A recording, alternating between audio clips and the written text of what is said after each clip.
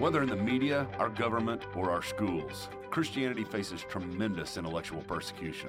This program stands on the intellectual front lines. With disarming honesty, we engage the most difficult issues facing Christians today. I want to welcome you to Theology Unplugged, the radio outreach of Credo House Ministries in Edmond, Oklahoma. We sit down over lattes at the Credo House coffee shop and just talk theology. I'm Michael Patton, president of Credo House Ministries.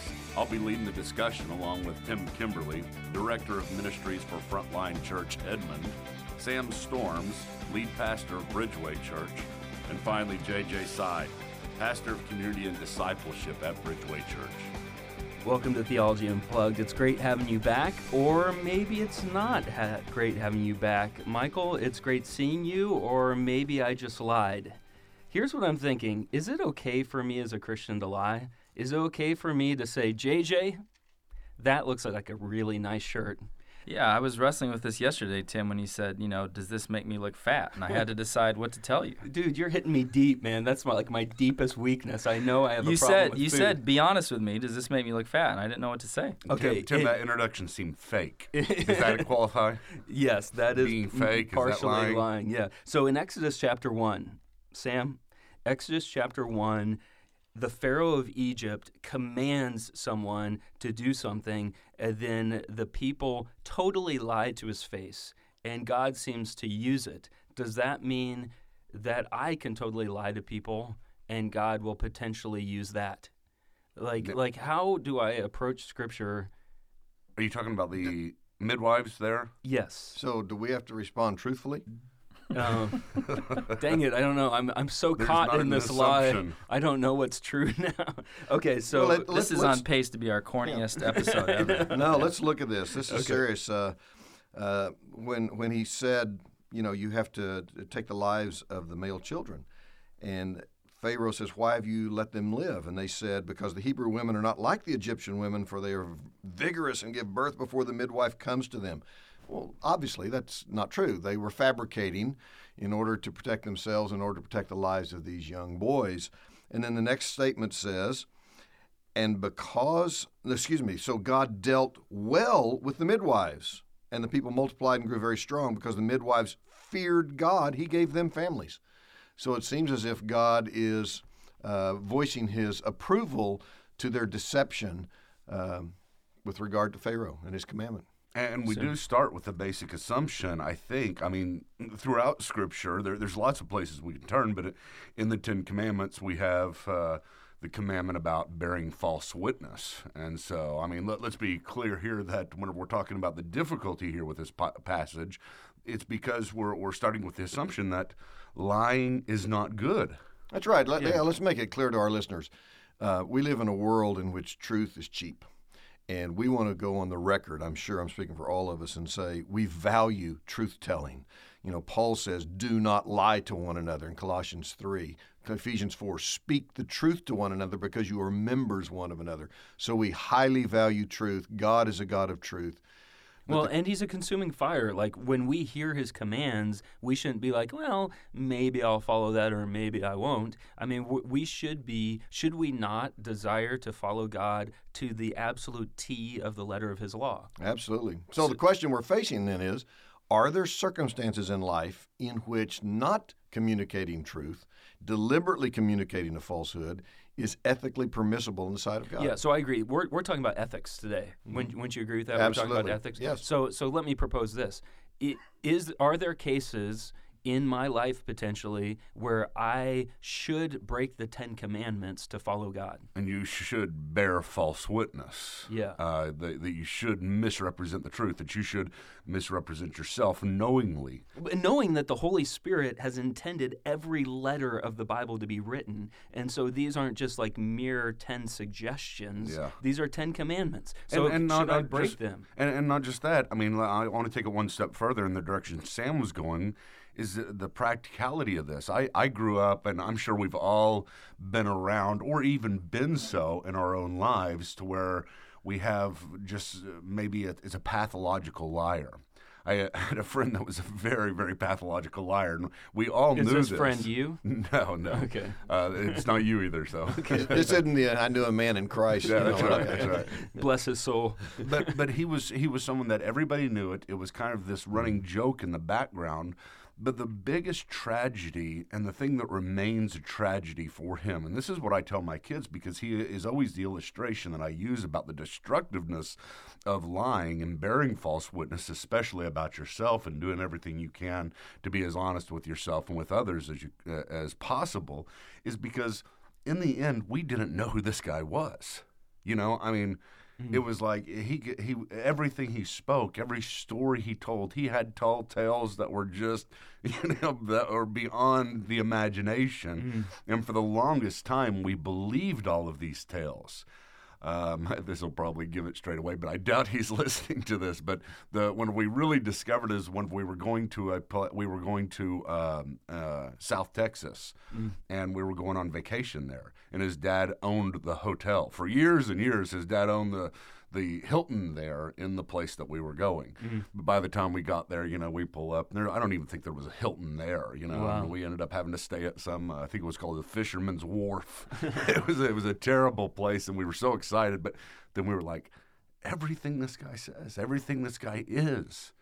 Well, I mean, who is he? And that's the thing that it comes down to. Is it's like, how much can you misrepresent, or can you misrepresent? Because it's such a distinguishing mark of character for people who are out there that you want people to be. You want your friends to be true. You want your wife to be true. You want people to be who they really are in order for relationships not to break down. This might feel a little bit dry, but I'd like to give our listeners some rails to run on, and this should help us as well. There's basically three broad views you can hold as a Bible-believing Christian. There are many other views you can hold about truth-telling or ethics if you don't hold the authority of Scripture, but as people who believe in the truth of Scripture, who accept the Ten Commandments as truth from God, there's not really a long list of options. And they're slightly fancy names, but they're pretty easy to understand. When you look at Exodus 1, there's one of three broad things you can conclude. One is the view called non-conflicting moral absolutism. Non-conflicting moral absolutism. And what that implies is that God's never going to put you in a catch-22. People who hold this view would cite things like 1 Corinthians 10:13. He's going to provide a way of escape. He's not going to put you in a situation where no matter what you do, you're going to have to sin. You have to sin your way out of the situation. Another view is what's called ideal absolutism, and this is what you might call the lesser evil view. So, you're stuck in a situation, and you have to decide which is the lesser of two evils and pick it, So here, the midwives would have said, well, it's wrong to lie, so we're going to commit that sin, but it'll save the lives of these babies, so we'll repent. It's even worse to give up human life. That's So right. you're So doing we'll a repent. small sin to That's right. We'll save. repent afterwards. We have to repent because we're actually stuck here, but God will forgive us. And we avoided committing a greater evil that we'd have to repent of. The third view is called graded absolutism or hierarchicalism, and this is a little bit different than the lesser evil view. This is the greater good view, and here the view would be that the midwives don't have to sin, but that the command to not lie actually gets suspended by the situation. So here, because there's a greater good in preserving the life, then they don't have to repent afterwards. The command to not lie was suspended in their case. So how does this differ from situation ethics, what you just said, the latter view? Basically, it just depends on the situation. I will tell the truth or I'll lie. How is that not what you're advocating? Yeah, situationism is not something that we can embrace as Christians because people who believe in situationism don't believe in absolutes. So they're going to say, love's going to determine what you do, and there's some general ruling principles, let love govern your actions, but they're not going to claim, as we do, that there are right things and wrong things to do in each situation. So you're saying the third view is predominantly a Christian view, then situational ethics could be something that even someone who's an atheist would still hold to that. Yeah, I would say non-conflicting, ideal, or graded absolutism. Those are kind of our broad options. That is hard. Yeah, so it's like it's either there's always a right thing to do, there's always a way of escape, or there's a lesser evil and then you repent afterwards for what you did, or there's a greater good and God lets you off the hook. Let me give you an illustration. Let's take another biblical example. Rahab, the harlot, Joshua chapter 2.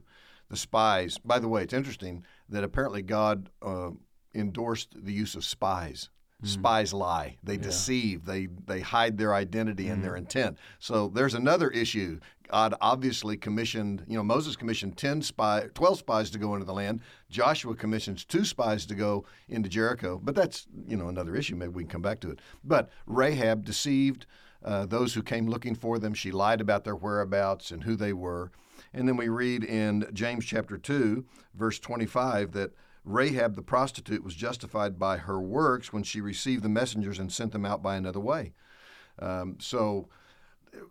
Hebrews 11:31. By Right. faith, Rahab the prostitute did not perish with those who were disobedient, but because she had given a free welcome to the spies. Again, the endorsement. So here's the option. Somebody would say, using one of JJ's options, they said, look, here's what Rahab should have done. She should have recognized that lying was wrong, and she should have welcomed these soldiers in and said, look, you're free to search my house, without deceiving them, without lying to them, and then just committed the welfare of the Jewish spies to the providence of God. That way, that's the idea that there's no conflicting absolutes here. It would be wrong to lie. It would be wrong to say, oh, there they are, go and kill them. So she just basically stands mute and allows the providence of God to work it out. And that was Calvin's view, if I recall. He would have said that what's being commended here is her faith, not necessarily the granular way in which she tried to carry it out, but that God was still able to recognize that at the end of the day, she sought to protect the spies because she trusted in this God of Israel. The problem with Calvin's view is in both Hebrews 11 and James 2, it is specifically the way she received the spies in and protected them that is being commended. Interesting. Even though she's a total traitor to her whole country.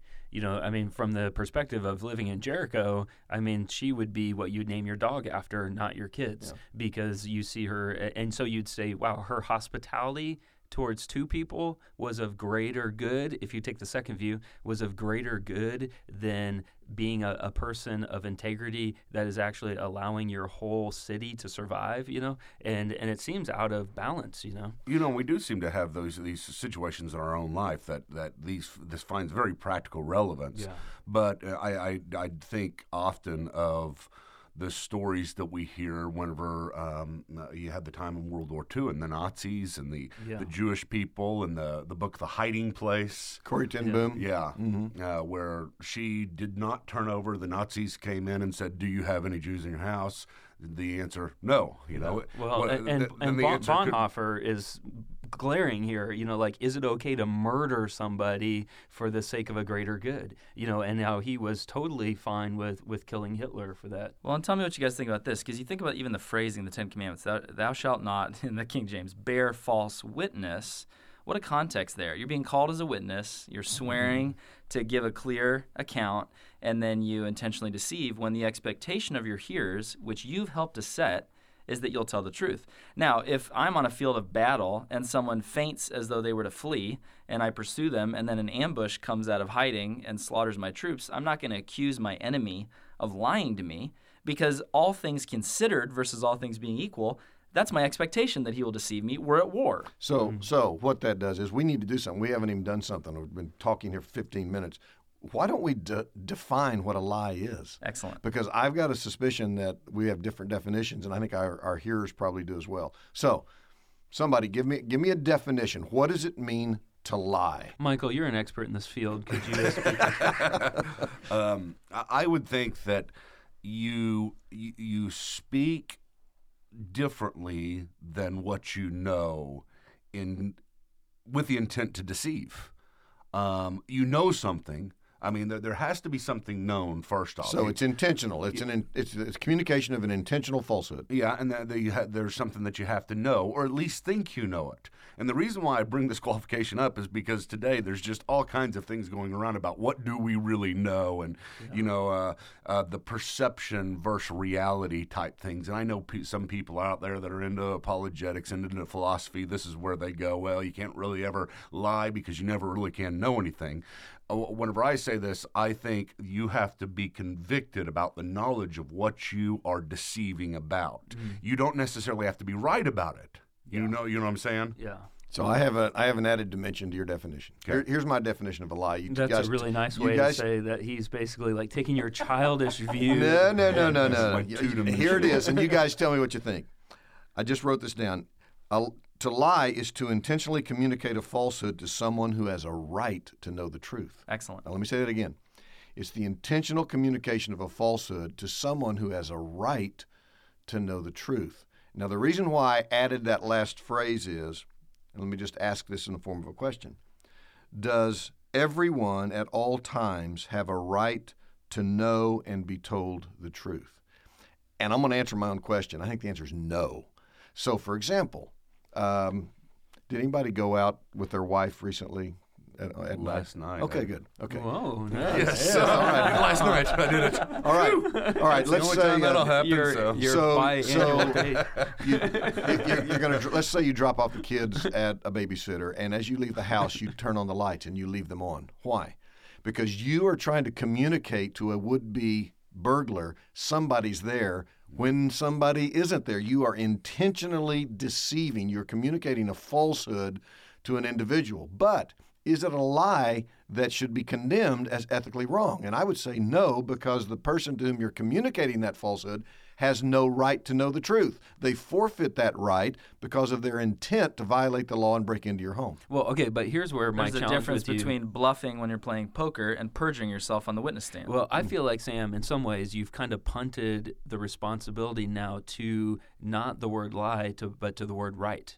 So who has the right? Sure. So if if an SS guard looks at Bonhoeffer and says, "Is there a bomb in that suitcase?" and he says no, then I could make the case the SS guard did not have a right to know. Right. Well, did Pharaoh have a that right to know? becomes- yeah. Did Pharaoh have a right to know what the midwives were doing? And the answer, I think, is no, because his intent was to commit unadulterated murder of innocent children. So what I feel like you're therefore going to say is lying is always wrong when it's a true definition of lying. Right. all things being equal. Yes. Yeah. And the If intent telling being it- evil, right? I mean, the intent for the burglar, or compared to a birthday party, the surprise birthday party we're having tonight. Where are we going? We're going out to dinner whenever you're not, And, Well, yeah, and let's be clear about what Sam's just done. He hasn't created slippery little outs for when lying is okay. What he's done is he's carefully defined his terms so that there is a way of escape. So a lot of times absolutism can feel really heavy, but it's because we've overdefined the absolute. We haven't been careful. So when a burglar is holding my wife at gunpoint, if I'm saddled by the Ten Commandments to not kill him to save the life of my wife, I've misdefined the command to not murder. It wasn't a command to not kill. It was a command to not murder. So I'm not being slippery by saying that I have a right to defend my family. I'm carefully defining my terms. So here's a good question. Here's a case point. You buy a new home, and you move into the house, and then you discover that it doesn't have an alarm system, but the previous tenants and owners of the home have a little sign out in the front yard, and there are little decals on the windows that say secured by ADT or whatever a security system it is. And you say, well, honey, should we rip these signs up? Should we take the decals off? Because we don't have, it's not a functioning alarm system, but we're communicating that we do. And your spouse says, no, the people for whom that is intended are those who forfeit the right to know whether we have an alarm system or not. But So see, again, ADT, though, will say that you've lied to us because they're not going to object because it's good advertising for them. All those well, no, they materials have won't. been They'll paid for. say you advertise by paying me $48 Well, a let's go month. back to Or the what? lights. Wait. Let's do one more. What about putting a "Beware of Dog" sign on your back fence when you don't have a dog? And again, what Sam's doing here is he's not listing exceptions to the absolute. I feel like he's Sam's interpreter. He's more, well, because Sam is, I lean towards non-conflicting moral absolutism, and Sam is shoring up my position. Now, which one is that? Is that the greater good one? No, that's the Non-conflicting moral absolutism, mixed if you listen to the phrase, it means that absolutes won't conflict, that there will be a way of escape, that you don't have to break one rule to keep another, that God's not going to put you in a catch-22 position. Now, what's interesting here is what Sam has done is he's more Would you say that's what carefully. you No, believe? I hold a hierarchicalism. I believe that You're a greater good. I You hold a greater JJ's good. world is falling apart. Right? I coming disagree with him. Then. Let me coming go back on to the record and say- midwives, I think the midwives were faced with two moral principles. One, the sanctity of life on the one hand. Second was the sanctity of truth telling on the other. And they made a decision that the sanctity of life is greater than the responsibility to tell the truth.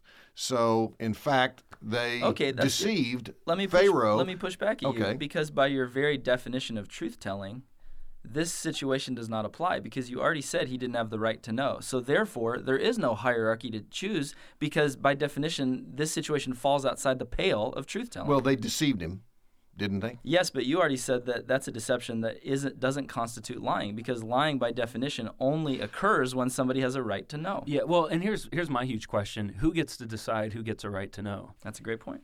I do. Come to me. I'll adjudicate all questions. Yeah, so isn't that a situational personal ethic then? That's what it's always going to come down to, is the greater good. If we're going with the greater good, who decides and when do you decide that's the greater good? Well, in that particular situation, you have an entire Bible to inform. It's not right for chattel slavery. It's not okay to murder babies. It's not okay to harm innocents. So you have a whole biblical moral framework. But you're right. What it means is that just because we've said the things we've said, this doesn't now give us pat answers for every situation. Right. It's still incredibly complex figuring out how to apply it. We live in a messy world that presents us with circumstances in which there aren't easy answers. Now, an obvious one would be, I was just thinking about this the other day, what about the Normandy invasion, World War II? The Allies, our side, launched and fabricated a massive deception to the Nazis about where the invasion of Europe would occur. Should Eisenhower and Churchill have sent Hitler a telegram, said, look, we just want to be honest with you. You know, we're forthright. We believe in truth-telling at all times. We're going to invade at Normandy. Yeah, we feel really bad about the deception. Yeah, that's right. And nobody would have done that. Now you have to revisit the midwives and Rahab and ask, are these enemy combatants? Is Rahab switched sides? Is she crossed over in a sense like extracting a spy from the USSR and flipping them so that they become an American citizen? You know, and I would is say Rahab, absolutely. well, then all bets are off. And so this then becomes not an exception to lying, but it becomes a situation in which the moral framework of lying no longer applies. Well, and the challenge, too, is that Rahab doesn't just, like, get by just barely. Like, she becomes in the lineage of Jesus. You know, so it's taken to this whole other level. And because she was very courageous, was she not? Yeah, and she had faith. So here's another. I know we're throwing out all sorts of hypothetical situations, but these help focus our thinking. So if your wife, God forbid this should ever happen, is going out to her car at the mall late at night and she's assaulted, is it wrong of her to fabricate a heart attack? And to fabricate fainting, that just as if she just passes out and is having a heart attack in order to ward off a potential rapist? Or must she just simply accept what comes her way? Does she have the right, does she have the authorization of God to deceive that potential rapist? I'd say absolutely. I would say yes, too. I don't think she owes him anything. Yeah, certainly not the truth in that particular case. Well, I think what's going to cause a lot of people's minds, you know, the steam to start coming out. It's going to be a certain type of personality many times that are dealing with this. That are just saying, I can't take the gray areas. Yeah, and that's so many times in our Christian life that is what it comes down to, and that's where you're going to have such a hard time in our theology is, if I can't take the gray areas, then I've got to have some type of absolute answer in order that it can apply to all cases. That way I can be representing God. This is important to realize that one position is there are no gray areas. It's just that we can't see the black and the white, but they exist. And so what we need to do is always be rigidly truthful and let God sort it out in the end. Yeah, because the black and white is in the eyes of God, and I think we just have to use wisdom. I think what we're missing here is the word wisdom and discernment. You know, so like if I told my kids, hey, I've got to run around the block real quick, whatever you do not leave the house. Whatever you do not leave the house. And I tell my kids that, and then my house catches on fire. I don't want my kids to be so literal. I want them to be absolutely literal until wisdom kicks in saying, I got to get out of the house. To understand the difference between all things being equal versus all things considered, like a fire. You know, and I'd like to throw in a few words from my ethics prophet, Southern Ken Magnuson. I loved what he said because we were carrying this out. This is a lens for how we treat all thorny ethical issues. He said, extreme cases shouldn't dictate our understanding, but sharpen it. And that's true. You know, we tend to go to the extreme first, But you guys did a good job of saying, hey, let's establish a commitment to truth-telling. Then we'll talk about test cases. But let it be known very clearly that if you commit yourself to truth-telling, most situations will take care of themselves. Yeah, this is not something that every day, at every situation, at every turn, you're going to be hit with this, what's the greater good, and you're weighing this out.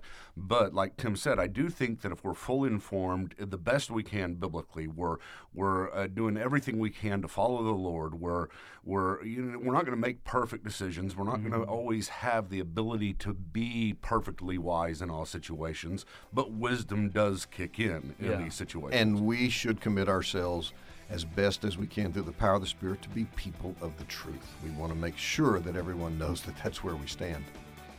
We hope you enjoyed today's broadcast. Theology Unplugged is a listener-supported ministry of the Credo House, a theological hub and coffee shop located at 109 Northwest 142nd Street in Edmond, Oklahoma. For more information on the Credo House or to support the ongoing work of its theological ministry, please visit www.credohouse.org.